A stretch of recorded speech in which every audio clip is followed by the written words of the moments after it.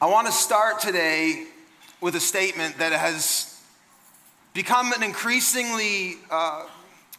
increasingly aware of it over the last probably 15 years of my Christian journey. As I've become an adult, I've gotten into ministry, my living is made. My whole life revolves around studying the scriptures and speaking it to people. And as I've become more aware and accustomed to reading the scripture, this one question has become more and more in the forefront of my mind, and it's this statement, this question. It's kind of a tension that I've had to kind of navigate with, and you might know where I'm going with this, and it's this: either Jesus is a liar,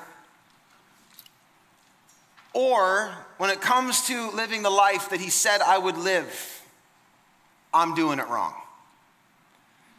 Either the things that he told us about what it would be like to follow him, and I'm not just saying like tomorrow, I'm saying in the here and now, either the things that he said about how our lives would be, either that wasn't true, either it was gross exaggeration for the sake of making a point, maybe it was hyperbolic, he was using hyperbole, or maybe he was just a lunatic that didn't know what he was talking about. Either that's the case or I'm missing something, because there's a lot on the table between what he said and my experience. Has anybody ever felt that way before? Especially as you get to read the Bible and you let the Bible speak for itself, not your experience, or you let your church experience or your life experience start to speak. A lot of the time we call our life experience the truth of God, and we actually filter the Word of God through our life experience. But if you just stop that for a minute and you take the Word of God and you start to read it as it's speaking and you listen to the words of Jesus, you can't conclude anything short of this, that Jesus' intention for your life, if you are a follower of Jesus and you've placed your faith in him, then his intention for your life, it can be typified in one word: fruitfulness. That your life would produce fruit. Like, I'm not talking about bananas here. I'm talking about the evidence of the fact that you follow Jesus, that it will be observable for you and for other people, that you will be noticeable, that your life will actually produce evidence that you are a follower of Jesus. And I mean, we're not just talking about small things. Like Jesus said in John chapter 15, he was talking to his disciples and encouraging them. And he said, look, I'm like the vine. I'm the vine, I'm the main kind of driver of life, and you are like the branches. And as you connect yourself to me and you integrate your life in me, what the product is going to be is that you're going to bear much fruit that comes from me. You're going to start to bear the fruit that I empower you to bear. He actually said later on, he said, it is to the glory of my Father. Like the glory of God is hanging on this, to the glory of my Father, that you bear not just fruit, but he said much fruit. Like, I'm not talking about one little thing kind of growing off your life because you follow Jesus. Like, your life will look and be typified by fruitfulness. And he said it's not just much fruit, it's fruit that remains. Not stuff that's here today and snuffed out tomorrow by certain circumstances or things you go through. It's a fruitfulness that is eternal, that stays forever and ever and ever, abounding and flourishing more and more and more. These are the words of Jesus. He talked about a fruitfulness of your soul. A fruitfulness of your soul, of joy and satisfaction and engagement. He talked about how, in all of our lack, that he came to actually help us bear fruit. If you ever heard the Sermon on the Mount, Jesus' great sermon where he preached to thousands of people, he actually opened his sermon, the opener of a sermon. If you're not paying attention, you should, because it's important. He actually got up, and then here's how he started. He said, "Blessed are the poor in spirit. I've come to bring riches to your lack in spirit. I've come to bring blessing and power to your lack." He goes on, "Blessed are those who mourn. I've come to bring strength in your season of mourning. Blessed are those who hunger and thirst for righteousness. You just long for things to be made right. I've come to make it right." And he gets up and he announces, "I'm here to bring fruitfulness in all the areas where you have nothing." And he adds to it, y'all. Like he goes on and on and on. At one point, he's talking to his disciples, and he says in John 14, it's insane, like what he says. He says to his disciples, he tells them, I'm going to go, I'm going to die on the cross, and I'm going to leave, and I'm going to send you the Comforter, the Holy Spirit. And they're freaking out. Look what he says. I don't think this added to their, I think this actually added to their stress. Look what he said to them. He said in John 14 that I tell you the truth, anyone who believes in me will do the same works I have done. Have you read the stuff that Jesus has done? Like, does that not make you say, what? And even greater works, because I am going to the Father. Like, these are bold statements. So Jesus isn't just saying, look, I'm gonna give you a fruitfulness of your soul. Like, okay, we can kind of understand like that satisfaction thing, like where Jesus says, I'm the bread of life, and if you come to me, you'll never hunger or thirst again. We can maybe go there, that he can give us the feeling of fruitfulness and satisfaction, but Jesus takes it way beyond feeling. It's much more than a feeling. More than a feeling. Just see if you're paying attention. Some of you 80s people are going to have that stuck in your head now for all afternoon. You're welcome. You're welcome. It's more than a feeling, though. He actually says, like, it's going to be evidence. He said the spiritual fruitfulness is going to overflow, and people will be able to say, that's a follower of Jesus. I can tell because that person walks in joy all the time. I can tell because that person has great self-control. I've seen it evidence. I've seen the fruit of it. He talked about the fruit of the Spirit, joy, peace, forbearance, kindness, self-control, that we would have those things. And he even took it beyond that. He said that your life will be so blessed that people will be blessed by just being up next to you. Understand that. Like, God wants to bless and empower your life so much that people are blessed just by being in proximity to you. That's what God has in mind. That's what he meant when Jesus said in Matthew chapter 5, he said, think about your life like this. You're the salt of the earth.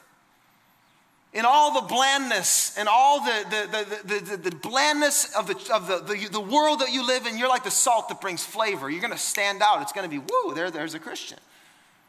They say, okay, maybe I'll help you understand it like this. You're the light of the world. You're like a city that's way up on a hill that people can see for miles, that's lit on a hill. In the darkness of the world, it is elevated and head and shoulders above the rest, radiating the glory and goodness of God for all to see. This is the standard that Jesus said would typify our lives. Said another way, Jesus said our lives would be amazing. They would be extraordinary. Now, understand, I'm not talking about the details of your life. Jesus never said you would not go through difficulty, but the way in which you go through difficulty, he did say, will be very different. And that you will bear much fruit. It says in Psalm chapter 1, it says the one who meditates, who follows the word of God, who ingests and holds to and integrates the word of God. It says that he is like a tree planted by streams of living water, whose leaf never withers, who bears its fruit in its season. And it says, in all he does, in all she does, he prospers. In all we do. So if you're like me, so this is what Jesus has said. So either the scripture's not true, or there's things that we have left on the table. And I've come to believe that, and over the last maybe decade of my life, I've been looking increasingly for keys to help close the gap, because I refuse to believe that the one who said, I am the way, the truth, and the life, I am truth. I refuse to believe the one that said, I have come to seek and save the lost and offer myself as ransom for the many. I refuse to believe that the one who said, I am not a man that I can lie. I refuse to believe the one that said, I will die and on the third day rise again. And then he did die and on the third day rise again. I refuse to believe that one word, one syllable, one utterance that he said was anything but true. Amen. And so the question I want to ask, and this is the purpose of this series, is what are we missing? Like, what are the things that we do? Because I don't think this is an issue of we need God to do something. I think Jesus has already done it and already given us these things. I think, and I've found this to be true in my own life, that there are keys and things in which I can do and posture myself and actuate myself that actually let me walk in the increase and the fruitfulness that God wants me to have in this life. And that's what we're going to do with this series. And so if you're here for the next few weeks, what we're going to do, actually is for the next 7 weeks, we are going to look at different keys, different things that we can find throughout the scriptures that God has given us as his people that actually helps us unlock the gifts and the blessing and the power, that nourishment that comes from the vine. We're going to learn how to abide, how to get in there and actually receive from God what he has. How many of you are tired of the big gap between what you read in the Bible and what you see in your life? Well, the goal here, and I believe what God wants to do, is to help us begin to close that. We aren't going to arrive, but I'm praying for a big step forward. Amen? So today I want to talk about one simple principle, and this is the one that I believe has to start first. Everything else is not going to be in sequence. We're going to talk about different things over the next several weeks. But this one, I believe, is the groundwork. It lays the groundwork. It's the way that we need to posture ourselves and what we need to focus on so that all the other things can come. I want to talk to you today about the key of hope. The key of hope. Here's the principle I want to say. If you're writing notes, this is a great series to take notes. This is a great series to lean in. This is a great series to follow along. And if I have anybody after church come up to me and say, oh, that was so good, and I just wanted to say amen, and you didn't say amen, I'm going to be mad. All right? So if you feel the Spirit prompting you and saying, yes, that's true, or preach, pastor, or amen, please do it. Help a brother out, okay? All right, here's the principle. Present power is attached or connected to future promise. That learning to hope right is actually a key. It is integral in us actually accessing the power that God has for us in this life. It's actually the key is beginning by learning how to hope right. Let me say it like this. Here's the key. The experience of power and satisfaction, the beginning of the connection to the fruitfulness to Jesus, the beginning of it, it comes in our lives today when we learn how to turn our hope to tomorrow. When we learn actually how to turn our hope to the reality of the coming kingdom. To turn the key, to turn our ultimate focus from the here to the heavens. From the temporal to the eternal. From this reality to the greater reality that is the kingdom of heaven. The eternal, focusing on the eternal actually unlocks that power in the present. Some of you aren't sure what I'm talking about. Let me break it down for you. Let's look at some scripture. Colossians chapter 3. Paul says it like this. Since then, you have been raised with Christ. So he's talking about believers. He's talking about people like you and me, like most of us. If you haven't put your faith in Jesus, my prayer today is that you would do that. But the bulk of us here have already made that decision. Jesus is Lord. I believe in him for my salvation. So he's saying, since then, you have been raised with Christ. We are raised with Christ by faith, by putting our hope in him. So here's what you do. Here's now your job, notice. Jesus did his job, the salvation of the world, salvation of your soul. Now watch your job. Set your hearts. Not Jesus will set your heart. You set your heart on things, say it, above, where Christ is seated at the right hand of God. He goes further. Not just your longing, but your focus. Look what he says. Set your minds on things above, not on earthly things.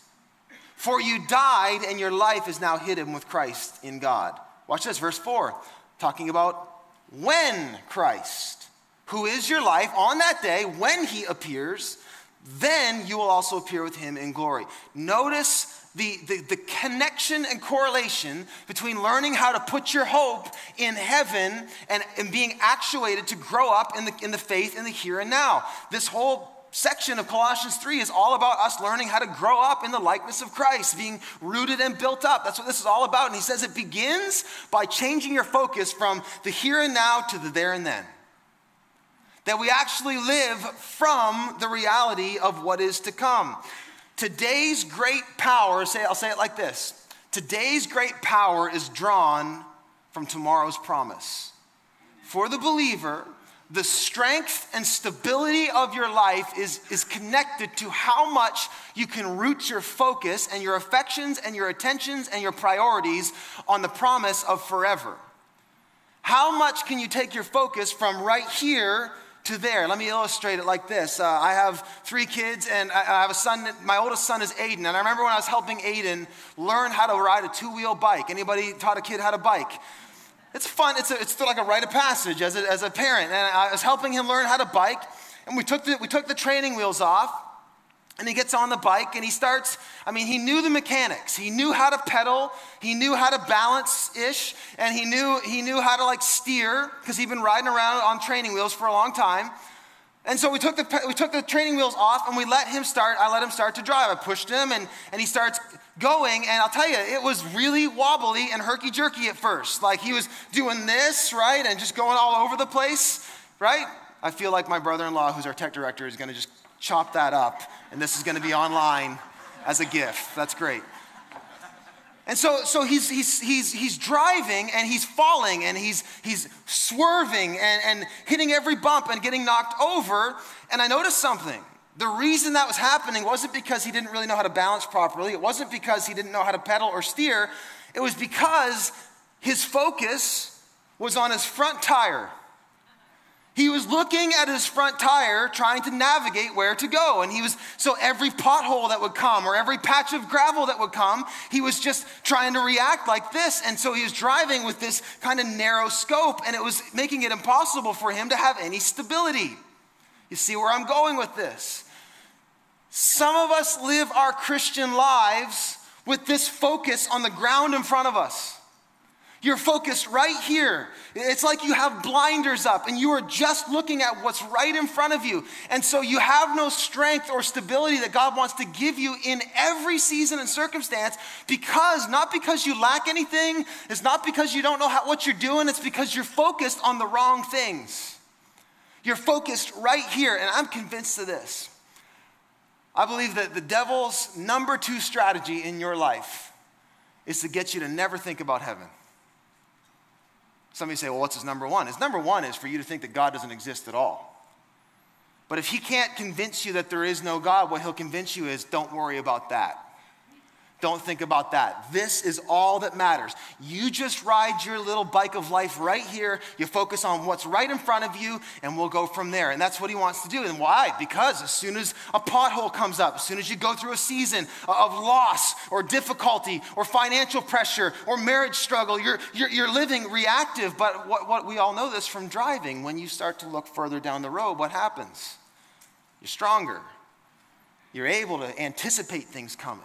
You can move with how things are going. And this is what Jesus wants us to learn, that we have got to learn how to focus on what's later. Because when the weight or the value of what is to come is greater than the weight or value of what is in front of you, we can get through anything. Maybe to use the old proverb, all's well that ends well. You know this to be true. You've seen it in your own life, maybe even short term. Like let's do something superficial. Like if you got a big dinner coming up at supper, you can skip lunch, correct? Or you're good with a couple carrots or Cheetos, whatever is your favorite orange thing to eat. You're good, right? Because why? Because I know at supper time I'm going to get it. God wants us to live our lives that way. The enemy wants us to focus right here, and God wants us to make our focus on the forever and ever and ever. And when we do that, we start to find a strength in the here and now. The key to our experience of power and satisfaction, it actually begins by setting our minds on heaven, on things above. Look at again how Peter says it. Are you tracking with me? Y'all are quiet. 1 Peter, let's read it again. He says, praise be to the God and Father of our Lord Jesus Christ. In his mercy has given us new birth into a living hope. Hope is key. Hope contains life-giving power if you hope in something that will live forever. If your hope is in something that is dying, you have a dying hope. If your hope is in a human being, your hope will die someday. If your hope is in the stock market, your hope will die someday. If your hope is in your retirement, your hope will die someday. If your hope is in your family, your hope will die someday. But if your hope is in Jesus Christ, it lives forever and ever and ever, and nothing can change it or take it. Amen? It's a living hope through the resurrection of Jesus Christ from the dead. Now, so this is it. Now here's how we actuate it. Here's how you turn the key. We think about an inheritance that can never perish, spoil, or fade. This inheritance is kept in heaven for you, who through faith are being shielded. So do you see that connection right there? He goes from talking about heaven and the hope we have in our inheritance to come to what God is doing for us in the here and now. He's shielding you, that they're connected. Oftentimes we think that heaven and here are two disconnected realities, but they're not. As we anchor ourselves or we plumb ourselves into the reality of heaven, it actually draws power, shieldedness in the here and now. Look what it says. We're shielded by God's power until the coming of salvation that is ready to be revealed in the last time. In all this you greatly rejoice, because you know I have a hope that can't be taken away no matter what happens. Though now for a little while you may have had to suffer grief of all kinds of trials. Now I know some of you have been through great trials. I suspect it's probably not been on par with what Peter was writing to. Peter was actually writing to Christians whose families were being torn apart by Roman persecution and they were being burned at the stake. Like watching your children being burned at the stake. Trials. And he said, don't focus on that. Focus on what is yours that can never be burned up. Can never be taken away. Look at again, 13. Set your hope on the grace to be brought to you when Christ Jesus is revealed. Hope for tomorrow brings us power today. Has anybody ever found that to be true? I know some of you have gone through some difficult circumstances, and if it wasn't for the promise of heaven, if it wasn't for the promise of what is to come, you would have been powerless in that moment. Maybe C.S. Lewis said it the best way. Look at how C.S. Lewis said it. He said in Mere Christianity, one of my favorite books of all time. You should read it if you have not read it. He says, hope is one of the theological virtues. Do you know what the theological virtues are? I didn't either. I had to look it up. So the theological virtues are faith, hope, and you read it. See, you did know it. You just didn't know it. Faith, hope, and love. Watch what Lewis says. This means that a continual looking forward to the eternal world is not, as some modern people think, a form of escapism or wishful thinking. Some of you who aren't believers here today are already thinking that, oh, here go the Christians, detaching themselves from the real world, just taking it in their airy-fairy heaven talk. No, that's not what this is. This isn't escapism. This isn't wishful thinking.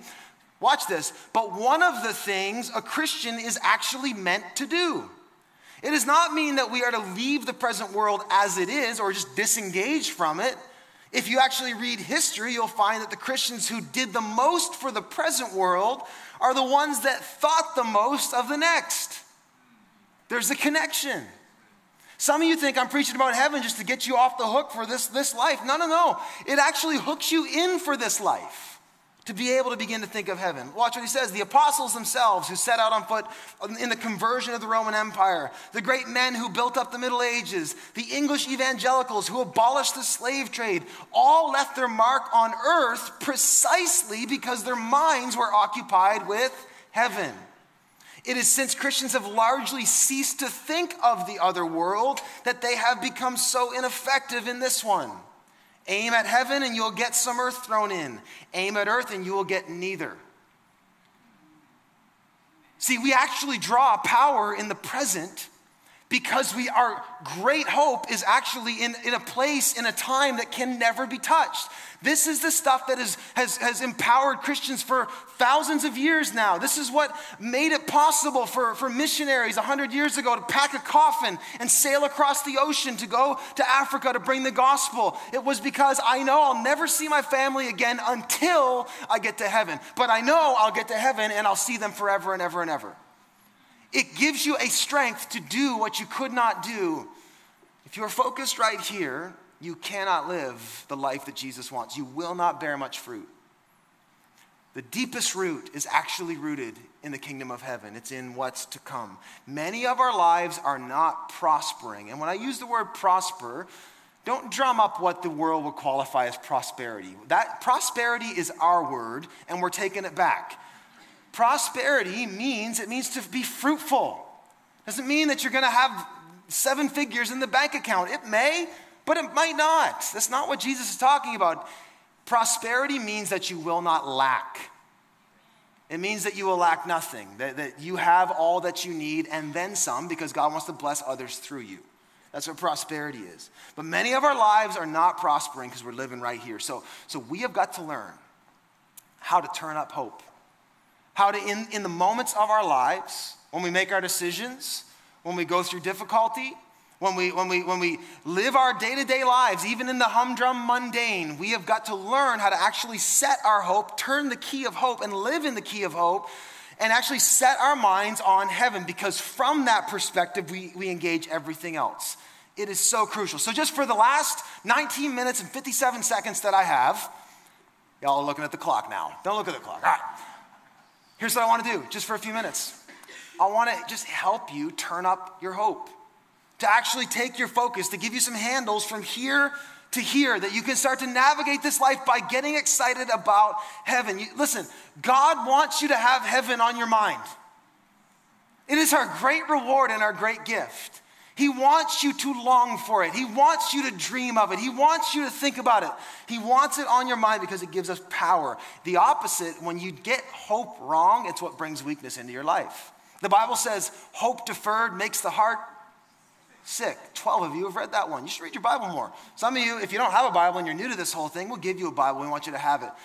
Hope deferred makes the heart sick. A lot of us are sick and weak because we've placed our hope in something that we keep having to reset and table. Well, I guess I can't hope in that relationship. I guess I can't put my hope in that thing or this job or that thing. As you have to defer your hope, it makes you sicker and sicker and sicker. But as you place your hope in something that will never be deferred, never taken away, never perish, rust, or fade, you gain life. You see how important this is? I feel like I'm preaching harder than you're responding. All right. Write these down. Here, just 3 realizations you have to have. We're going to move super fast. 3 realizations about the key of hope. First thing is this. Number 1, we flourish through hope when we realize that heaven is our home.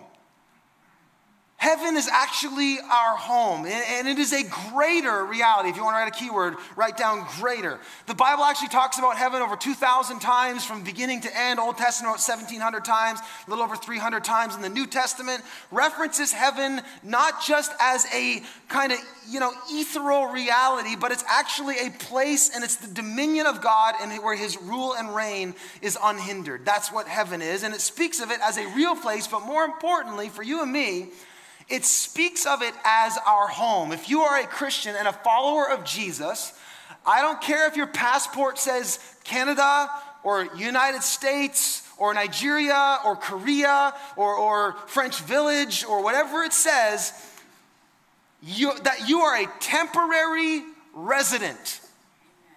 Your home is actually in heaven. Forever and ever and ever and ever. That is your home. Hebrews 13 says, for this world is not our permanent home. It is so important that we understand this life just feels like it's everything, doesn't it? James says this life is a vapor. It's here today and gone tomorrow. It's just like a flower in a field that it's up one day, it wilts the next, and then it's gone and no one remembers it. I know that sounds like bad news to you. And if you don't have your hope in heaven, that is bad news. Your life is a vapor. But if your hope is in heaven, that is not the reality. My life will live on forever and ever and ever in the kingdom of heaven. Philippians 3:20, our citizenship is in heaven. And we eagerly await a Savior from there. Heaven is your home. Heaven is our ultimate home. Think about this. It's the forever home. 1 Thessalonians 4 verse 17 says we will be with the Lord forever. And actually Paul tells us that we're supposed to encourage one another with that truth. Did you know we as Christians are commanded to encourage one another about the hope of heaven? Like to encourage one another. Paul says it great. Look at this. 1 Corinthians 15, talking about heaven being the greater reality. Listen, I tell you a mystery. We will not all sleep, but we will all be changed. In a flash, in the twinkling of an eye at the last trumpet. For the trumpet will sound, the dead will be raised imperishable, and we will be changed. For the perishable, the temporary, must clothe itself in the imperishable. The mortal with immortality. When the perishable is clothed with imperishable and the mortal with immortality, then the saying that is written will come true. Death has been swallowed up in victory. What does that mean? What does it mean for death? Like what is he describing there? He is describing heaven as a greater reality, not the lesser. I think a lot of the time we got to confront a myth here. A lot of the time when we think about heaven, we think about it as a downgrade, don't we? Let me lead the way. I remember being a kid. I grew up in church. I remember hearing Actually, I think I see my pastor here from when I was a kid, so Pastor Bradley. I remember hearing sermons, not from you, sir, but I remember hearing sermons about heaven or hearing people talk about heaven. And for me, like what I was envisioning was like, man, it sounds like heaven sucks. Right? Like it's this downgrade. This disembodied thing where you're floating through eternity and you've got wings and a harp. I don't even play the harp. And you're like you're on a cloud eating Philadelphia cream cheese and getting cracker dust on it. And the worst part was I heard things about, and all we'll do forever and ever is worship. And I was like, so I got to sit in church forever and ever. And the preacher doesn't know when to wrap it up. Really, I used to have anxiety thinking about dying and go to heaven. The only reason I wanted to go to heaven because I didn't want to go to hell. That is not a joke. Truly, some of you think about it right now. For you, heaven is the lesser of two evils. You're like, I don't want hell, so I'll take that. But you don't long for it as though it is better. It is the greater reality. A lot of the time we think about this life as this is real. This is flesh and blood. It's quantifiable. We can measure it and touch it and feel it. This is the real stuff. Not as the Bible speaks. The Bible says this is the dream world. That's what it means when Paul says death is swallowed up in victory. You've had that experience before. Not that you've died and gone to heaven, but you know what it feels like to have one reality swallowed up by another one. The best example is when you're dreaming. Have you ever been in the dream? In that moment, there was no convincing you that this was not real, correct? Anybody ever woke up from a dream that it was so real, your emotions were connected, you might have been crying, you might have been terrified. It was real in the moment until you woke up, and what happened? That dream was swallowed up in a greater reality. This is how the Bible speaks of heaven. It's this greater reality. It's more real. It's everything enhanced. It's your life. It's Earth 2.0. It's the greater reality. It's not just greater. You got to get this though. It's better. It's better. If you're writing notes down, write this down. Heaven, we flourish through hope when we realize heaven isn't just our home, but it's our reward. So when I speak about home, I'm speaking about that sense that we all have a longing for peace, don't we? We all have a longing to belong, to be accepted, to be known, and to know others. We long for community and safety and peace. That's what the longing for home is. And the Bible says that will be in heaven. But it's not just talking about the fact that you'll be finally at peace. It actually speaks about heaven as your great reward. It's not just a greater reality, it's better. Like the language that the Bible uses about heaven, it grasps at straws trying to explain to you how incredible the heavenly reality is. And if you think of heaven as a downgrade, you aren't taking seriously what the Bible says about heaven.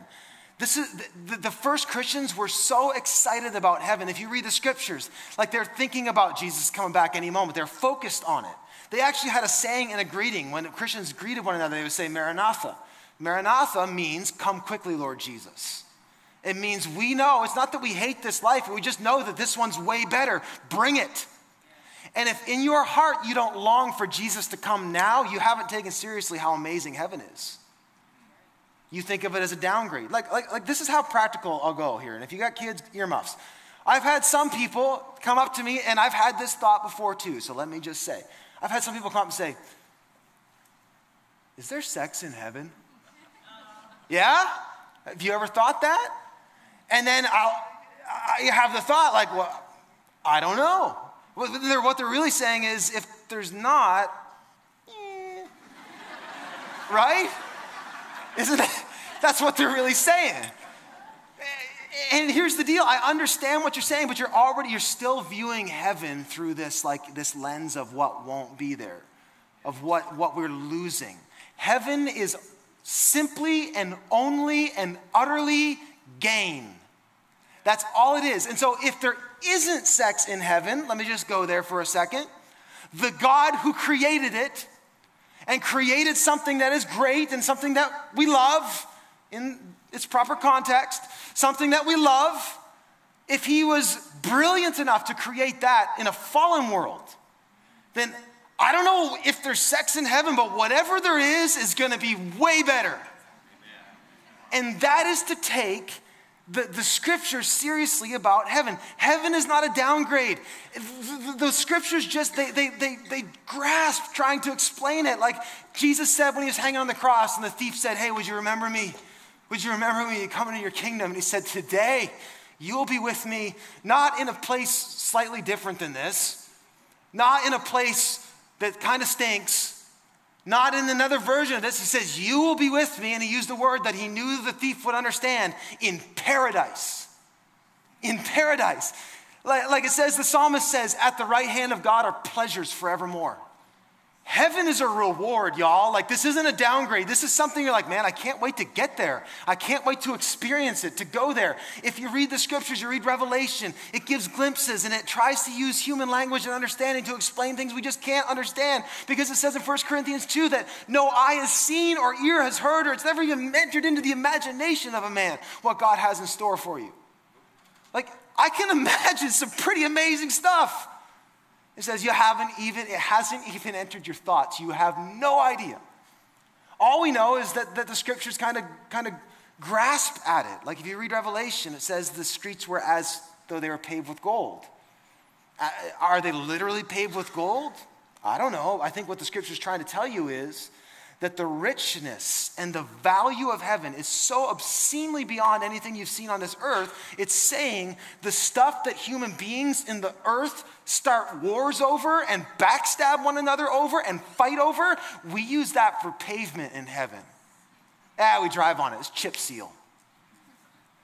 Right? Like it talked about like the building materials of heaven. It talked about like great stones and stuff that are in the walls. And again, it's saying, the stuff that human beings have fought over for millennia, we use it for drywall. That's nothing. Heaven is amazing. Heaven is our great reward. So how do you set your hope in heaven? Let me say this.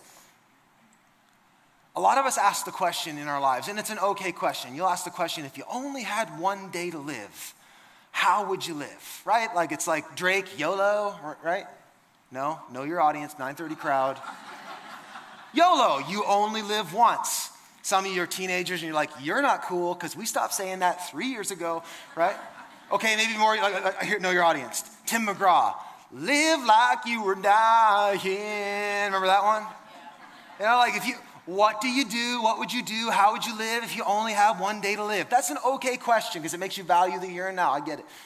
But the Christian has a way better question. It's not how would you live if you only have one day to live. It's how would you live if your choices today affected your forever and ever and ever? How would you live if you lived always?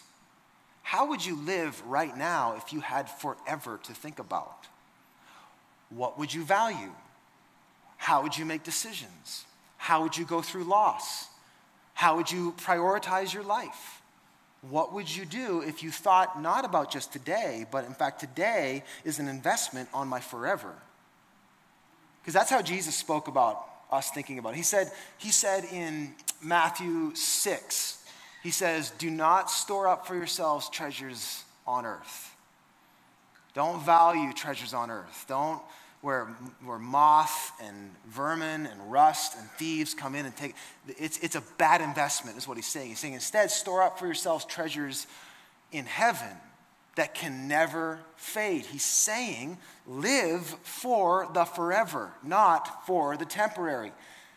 See, the enemy and this world wants you to live right now, what's right in front of you. And Jesus says, no, think about the long play. And let me just tell you something that might come as a surprise for you.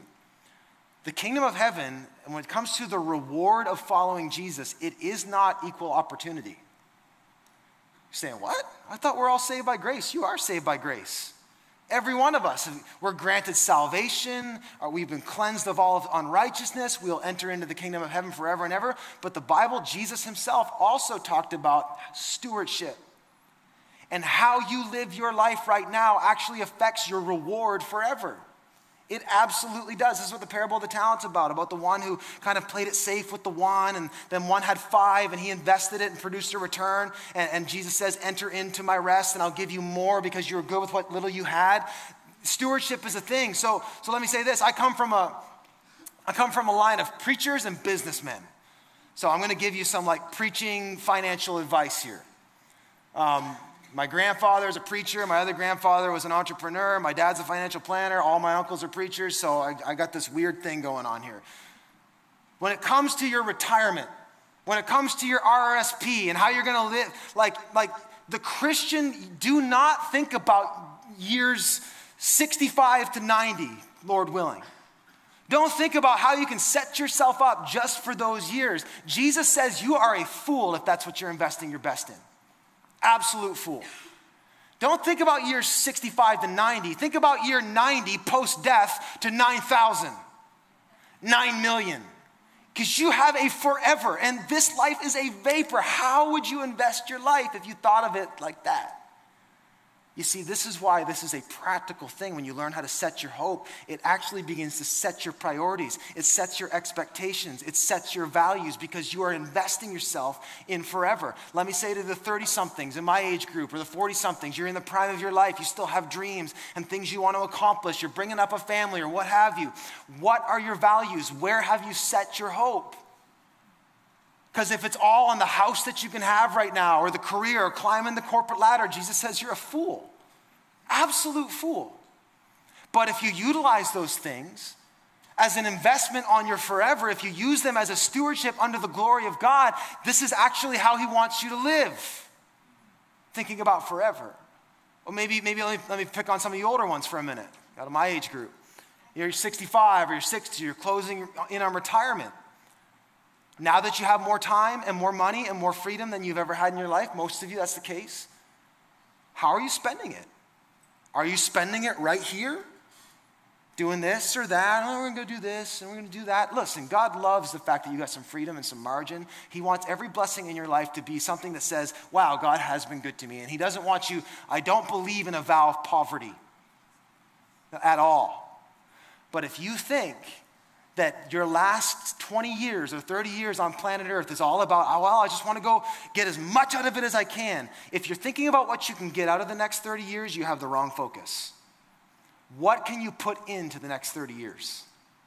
What can you invest into the kingdom of heaven forever and ever and ever? That is to take seriously. That is to set your hope. Now, I know this is hard, and it's hard to get our heads around heaven, because we've not been there. And the Bible, again, it scrapes at language to try to help us understand it. But maybe before I close off today, to help us imagine it, maybe we need to kind of picture what will be there and then what won't be there. Look at Revelation 21. Look what it says. It says, then I saw a new heaven and a new earth. For the first heaven, this is how the Bible ends, by the way. This is how the story ends. For the first earth had passed away and there was no longer any sea. The sea represents chaos. I saw the holy city, the New Jerusalem, coming down out of heaven from God, prepared as a bride, beautifully dressed for her husband. Again, note the glory, note the radiance, note the amazing hyperabundance of it all. And I heard a loud voice from the throne saying, look, God's dwelling place is now among his people. We've found a home, and he will dwell with them. And they will be his people. And God himself will be with them and will be their God. And he will wipe away every tear from their eyes. That is such an amazing thought. Because some of you have cried some tears that you think you're going to cry still forever and ever and ever.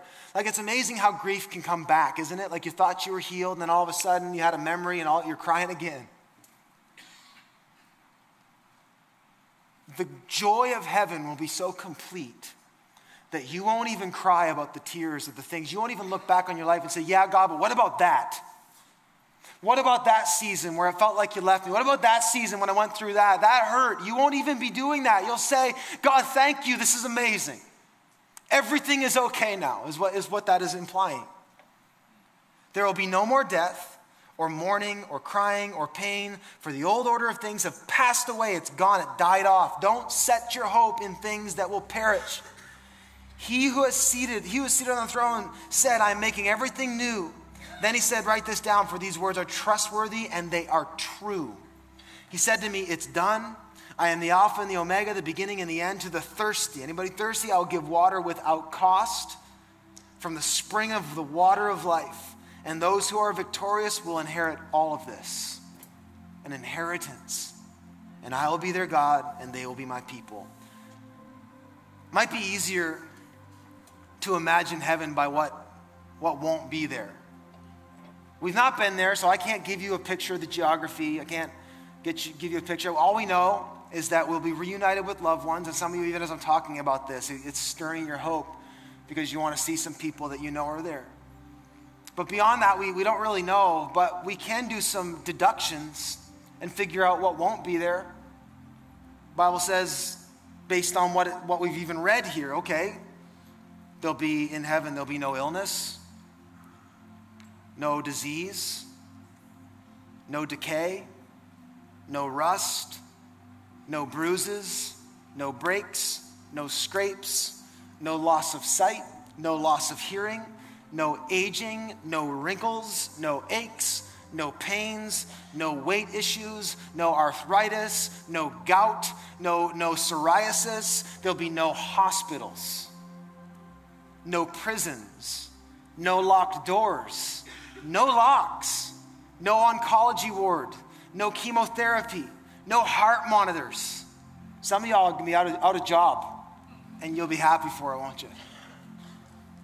No wheelchairs, no canes, no crutches, no WorkSafe, no unemployment, no poverty, no joblessness, no divorce court, no orphanages, no food banks, no homeless shelters, no police, no politicians, no failure, no regrets, no embarrassment, no shame whatsoever, no hiding, no posturing, no faking, no fronting, no projecting, no lying, no humiliation, no degradation, no injustice, no racism, no gangs, no crime, no shootings, no protests, no angry marches and angry mobs, no failure, no regrets, no embarrassment, no insults, no violence, no abuse, no sexual abuse, no accidents, no disasters, no wars, no famine, no sickness, no pain, no sorrow, no crying, no loss, no death, no problems. Sounds pretty good, doesn't it?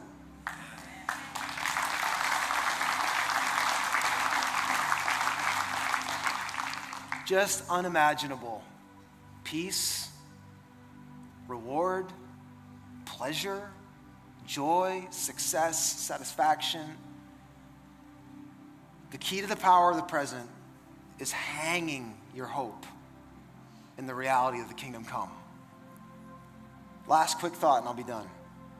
And if I had more time, I'd preach longer on this, but one more thought about hanging your hope in heaven.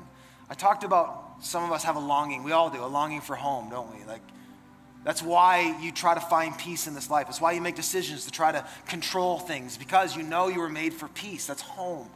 You also know that you were made for reward, for satisfaction. That's why we do things like we do. That's why we buy the car. That's why we drink the drink or whatever it is. There's something inside of you, an appetite that says, I was made to feel. I was made to have. I was made to possess. We were. And we will receive that in heaven. But there's one more craving and appetite that I believe heaven will satisfy so amazingly. And that is the longing for success, for glory.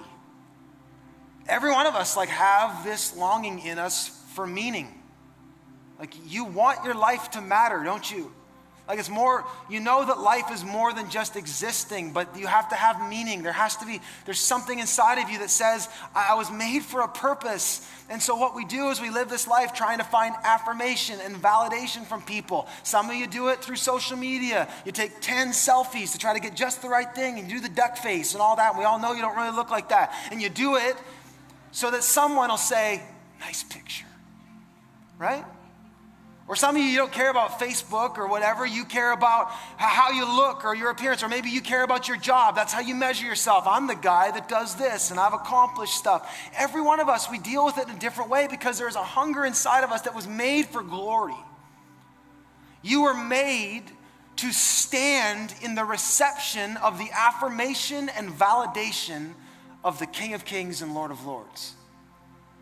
And so one of the ways we turn our hope to heaven is when we realize that we begin to flourish through hope, when we realize that heaven is our ultimate success.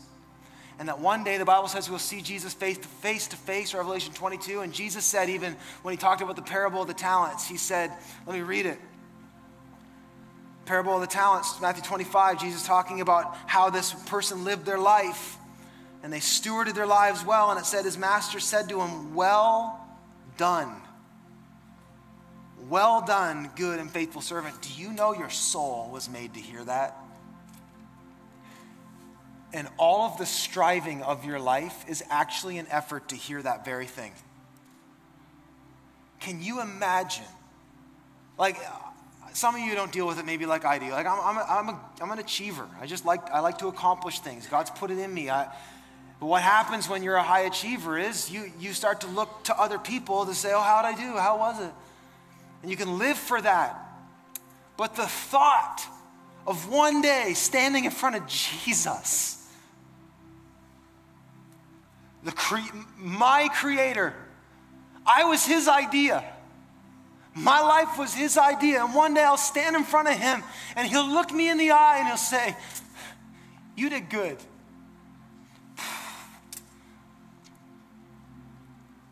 Can you imagine the feeling of absolute glory when the Bible says there's no sun, because his glory actually illuminates heaven. When all of the glory of heaven turns its focus to you and says, I watched your life. You did good. You've been faithful over little.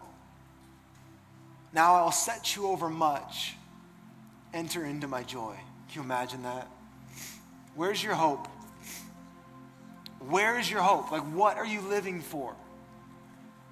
Are you riding the bike of your life, like right here, looking at the front tire? Or have you lifted your head and set your mind and set your heart on things above, where Christ is seated in heavenly places? Let me pray. Father, thank you today for this truth. And God, teach us to draw strength from the fact that we have a living hope, a hope that's bringing life to us. So God, for the ones like me who get so distracted by temporary things that won't last, they're here today and gone tomorrow, Lord, would you help us learn how to set our hope on things above, to place our investment and hang our intentions and filter our decisions through the reality that this is not all there is. In fact, what is to come will be so much greater. This will fade and that will last forever. And so, Lord, we thank you today that through the blood of Jesus, heaven is our hope and our promise. And we thank you today that we have opportunity to invest ourselves in it. We receive this truth today, Lord. And by your grace, would you help us grow up in it? Bring stability to our lives. Lord, I pray for the one who right now is going through a season of difficulty. Would you lift their heads right now? Psalm 3, you tell us you're the lifter of our heads. Would you the shield about us? Would you lift heads right now? Give us perspective, give us hope, give us power in the present that will bring us forward to our eternal inheritance. And we pray this in Jesus' mighty name. Everybody said, amen.